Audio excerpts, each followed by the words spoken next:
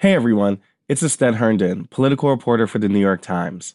When I became a journalist, I made a promise to my readers, like the way that doctors take an oath to their patients.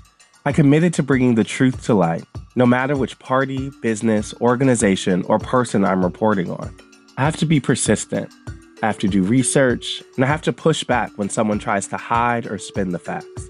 And I know I'm going to write stories that both Democrats and Republicans don't like.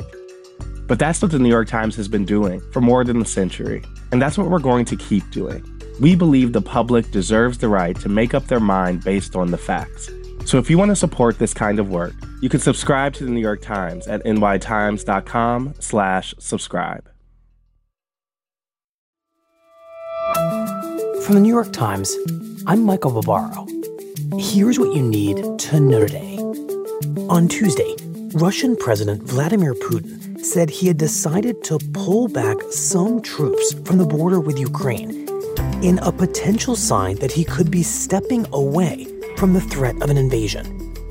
But we have not yet verified the Russian military units are returning to their home bases. The United States and its allies cautioned against taking Putin at his word. Speaking from the White House, President Biden said that Russia still has about 150,000 troops surrounding Ukraine. An invasion remains distinctly possible.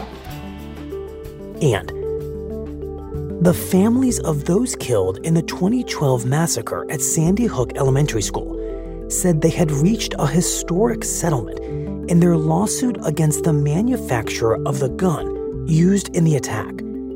That manufacturer, Remington, has agreed to pay the families $73 million, the largest settlement involving a gun maker and the relatives of victims of a mass shooting. That's it for today. I'm Michael Barbaro. See you tomorrow.